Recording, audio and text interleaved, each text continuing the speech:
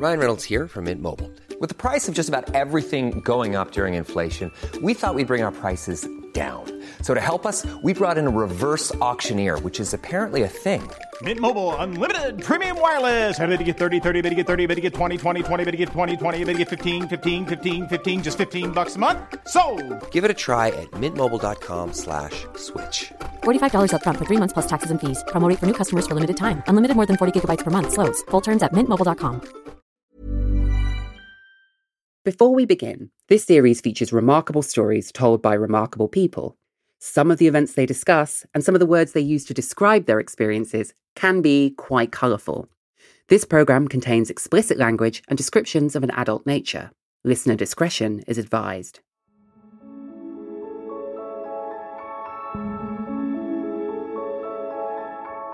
The first time I was so ridiculously rubbish at all of this sort of stuff. So I remember as we got off the bus going into the city centre, we were all arrested.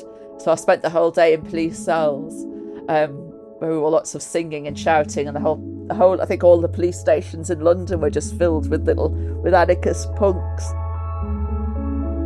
Another time we went on it, and we took over the city centre of London, and there was like sound systems everywhere and dancing in the streets, and people outside the Bank of England with big flags. It was fabulous. This is Siobhan Fahey. Are you having to kind of cradle yourself somewhere in a room with all this like soft furnishings around?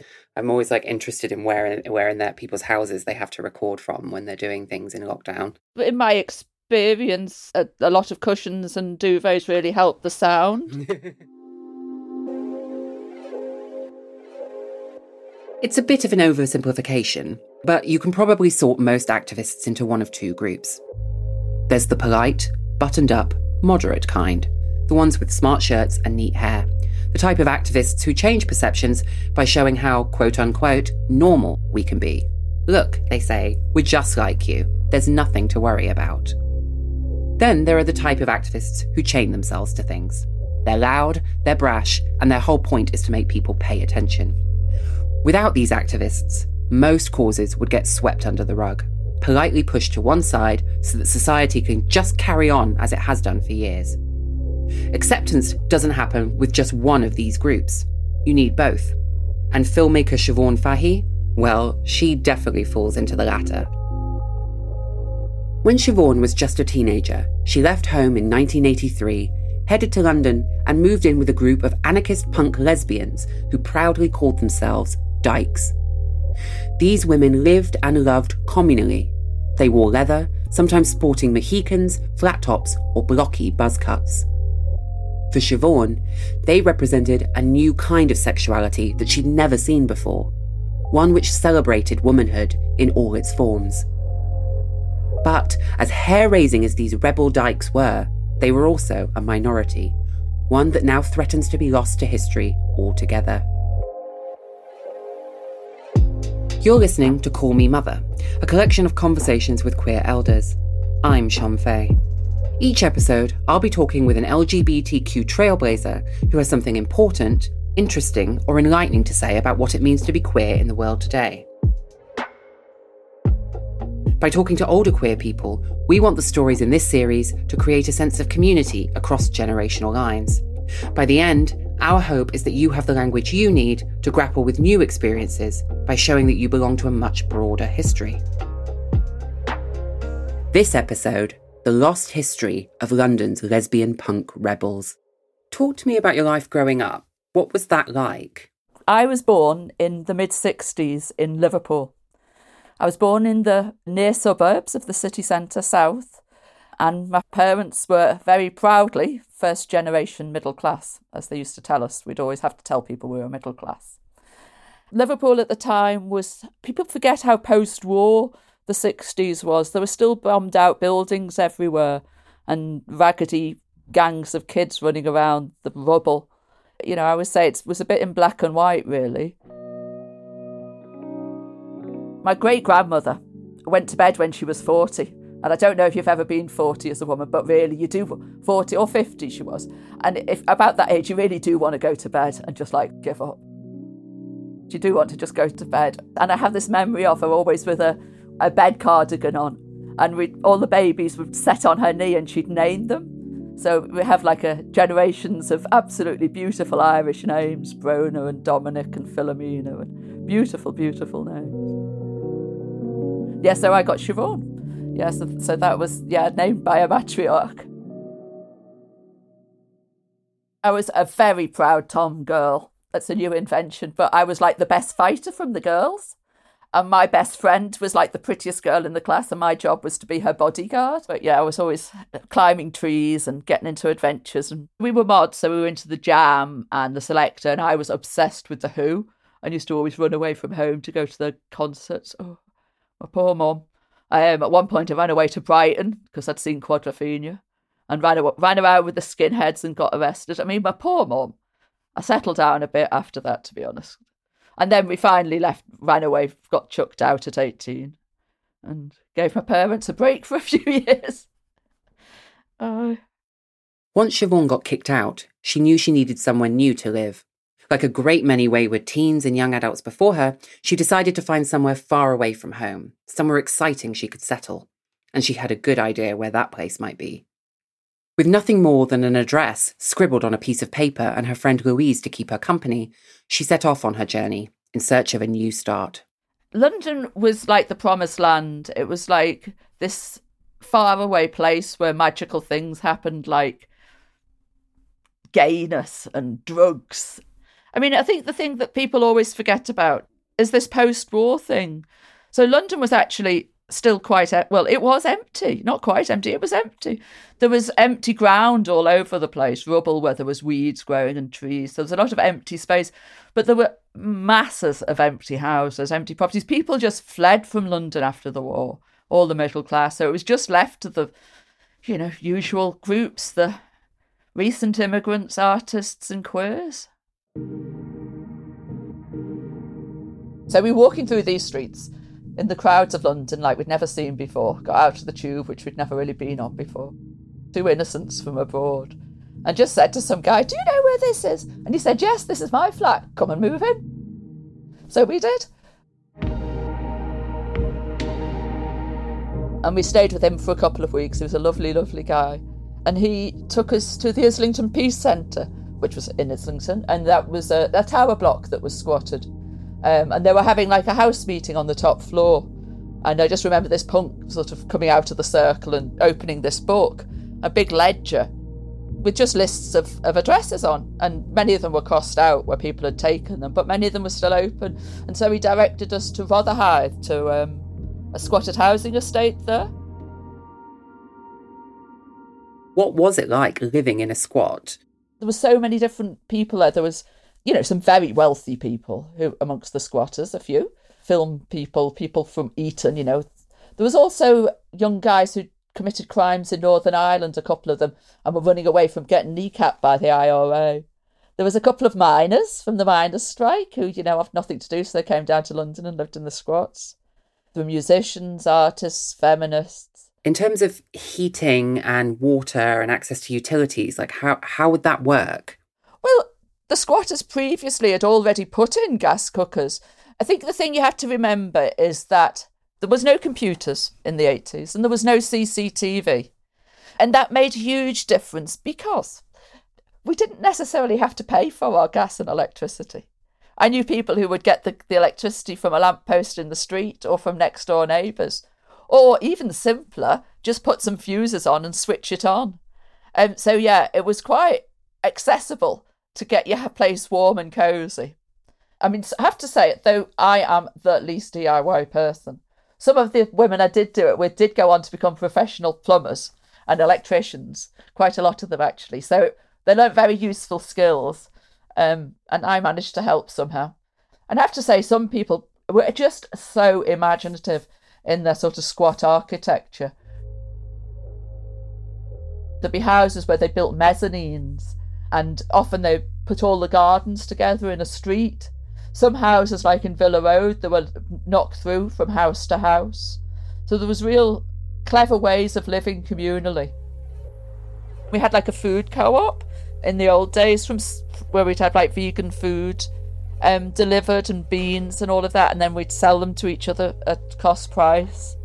We had a cafe, a squatters' cafe, a squatters' creche. It was good fun. Did you feel liberated by that, or was there times by that where you look back and you think, God, what were we doing? Yeah, I didn't have much money or prospects or safety net, really. But we had each other. We were a tribe, and I was talking about this to somebody the other day who was interviewing me about the fashion, and we had this very easily identifiable tribe. There wasn't many of us, the sort of punk weirdos, but we could recognise each other and be automatically safe with each other.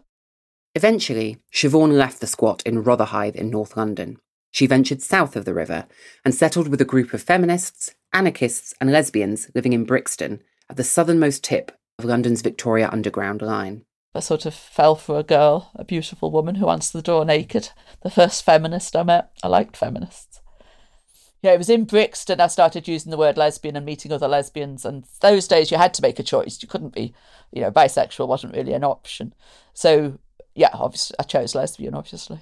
And, hung out with the dykes. They were all like in leather and very sharp and big bikes and flat tops and very handsome and well cut.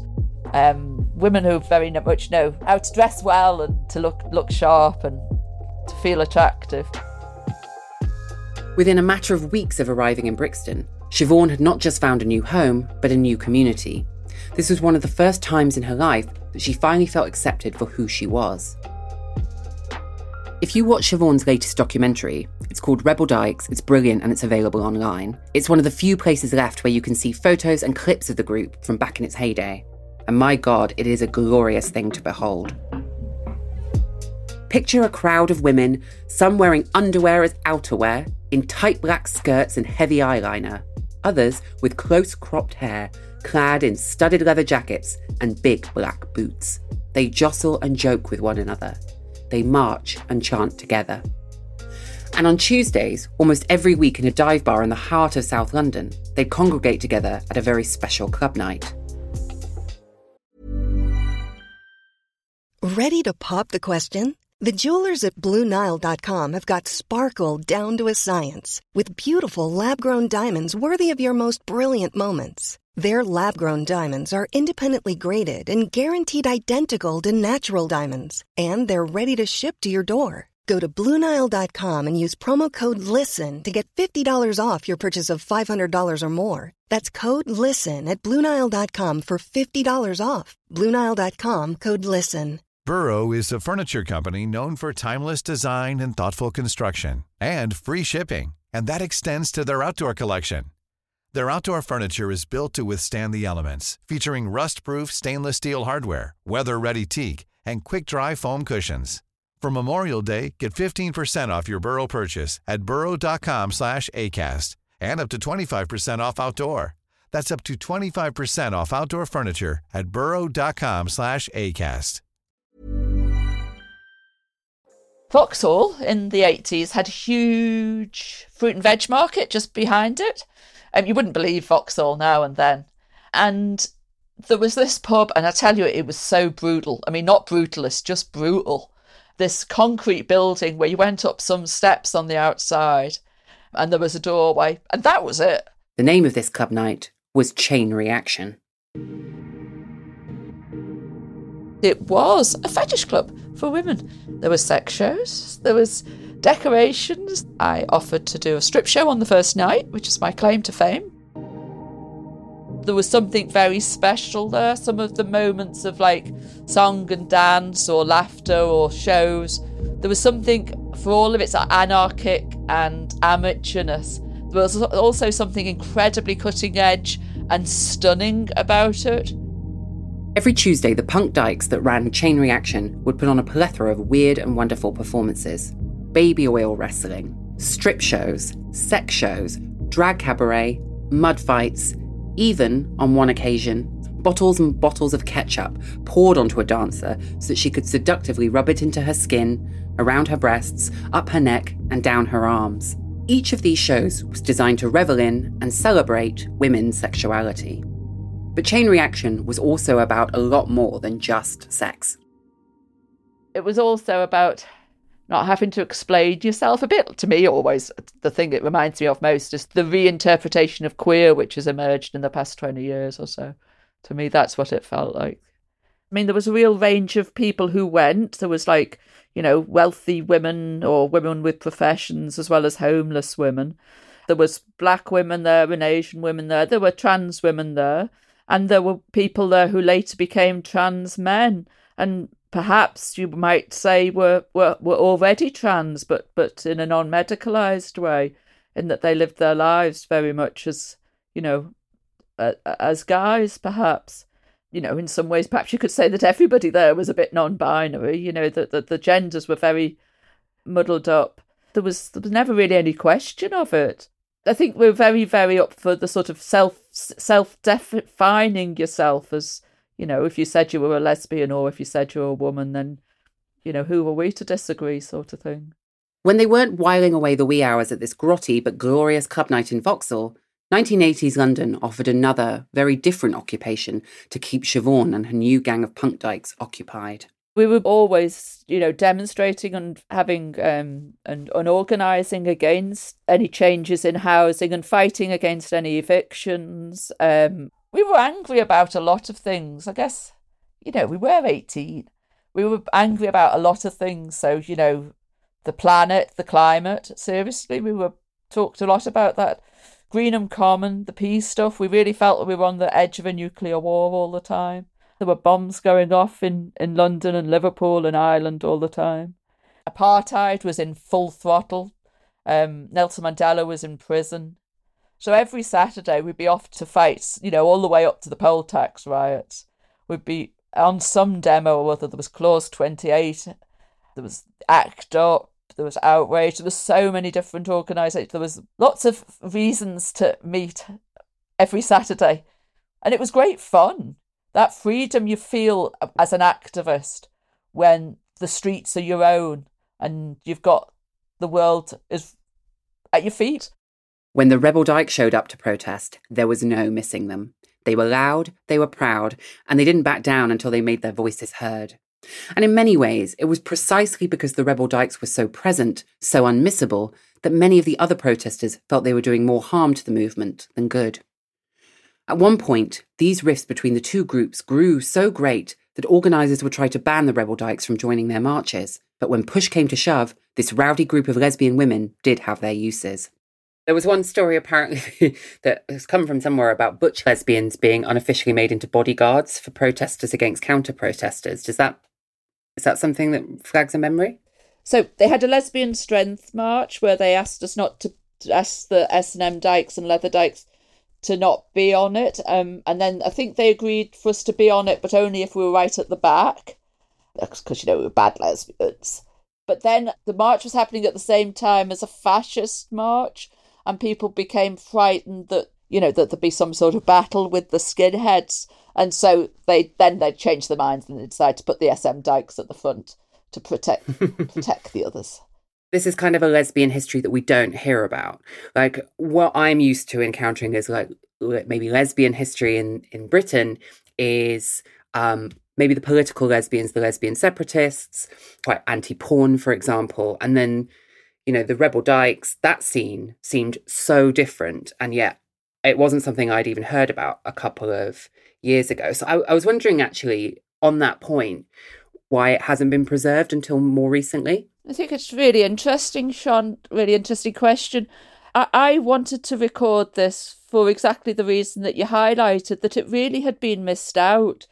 The feminist archive, I can't remember its exact name, that was collected in that period was very antagonistic to our young queer dykes, sort of rebellious community. And we were quite systematically excluded from that archive. There was this thing going on at the time when there was a very judgmental brand of feminism that was very excluding if they thought you were the wrong sort of lesbian. You could be very, very much criticised for what they called objectifying women, i.e., so far as I can understand, fancying women. We weren't allowed in bars or clubs if we were wearing leather jackets or chains or studs. We were excluded from feminist housing. Women's centres wouldn't let us in. The Lesbian and Gay Centre had a lesbian and gay centre at the time in Farringdon, where they had big meetings about whether or not they'd let us in. So it felt like we had to fight for every inch of space. We'd have feminist conferences and we'd been thrown out. I remember people getting thrown out for having suggestive dancing. I mean, it was just nuts. I think a lot of younger people, the way that the aesthetics of what it looks like to be lesbian or gay or bi, nowadays has commercialised a lot, and it has become this very fluffy rainbow aesthetic. Do you think, that there needs to be more diversity in, what queer people look like? As you say, that sort of fluffy, the turning us into sort of sexless. I always say, like, they're very happy to have us as long as we look like children presenters. It's all like fun and laughter, and they like, gay men as long as they're a bit camp and sweet. You know what I mean? Is there anything you look at and you think, with younger LGBTQ people in London now, because of the way the world's changed, where you think either they have it better than, they have more going on, or that you actually think, it's a bit of a shame that you don't get to access this anymore because places have shut down or because you can't squat? So my experience when I've gone back to London and put events on is that the lesbians and the queer people I meet there are very isolated and lonely. I mean, I've had people like crying on my shoulders, envious of the community we had. I've had events where people have, talked about going on Grindr to make friends. The isolation I've seen in London has been really extreme. When you've heard people say that, is there... I mean, you're not supposed to be a fount of all knowledge, but is there anything you've ever thought you would advise people who say, I feel really lonely? What do you say to someone who expresses that to you? Get involved in political activism. There's no better way than being involved in projects and activism and volunteering and, doing things to make friends and community. Yeah, that's a great advice. And I think especially post-COVID, there's going to be a lot of call for political activism. Is there a general piece of advice you wish you'd received when you were younger? I suppose the only thing is that you have that terrible thing in your 20s where, you are actually the most beautiful you'll ever be. And you spend your whole time hating your body and hating what you look like and being so awkward and embarrassed all the time, when actually, it's the most wonderful period. My memory of my 20s, early 20s, when I knew all of these people, was of being just painfully shy and painfully anxious and with so many hang-ups. And everybody else seems so confident and so cool.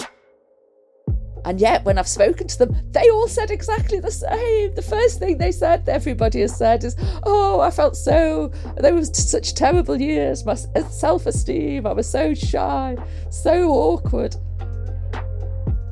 And so I think the thing is that we all feel like that in our early 20s. And then when you hit your 50s, you've got all this confidence and pride in yourself. So yeah, don't be frightened. You're fabulous.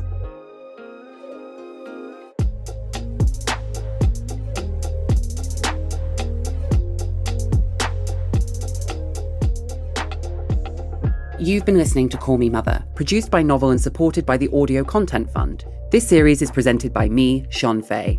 It was produced and edited by Thomas Curry and Pippa Smith. Our executive producers were Max O'Brien and Sean Glynn. This episode was mixed by Joel Cox.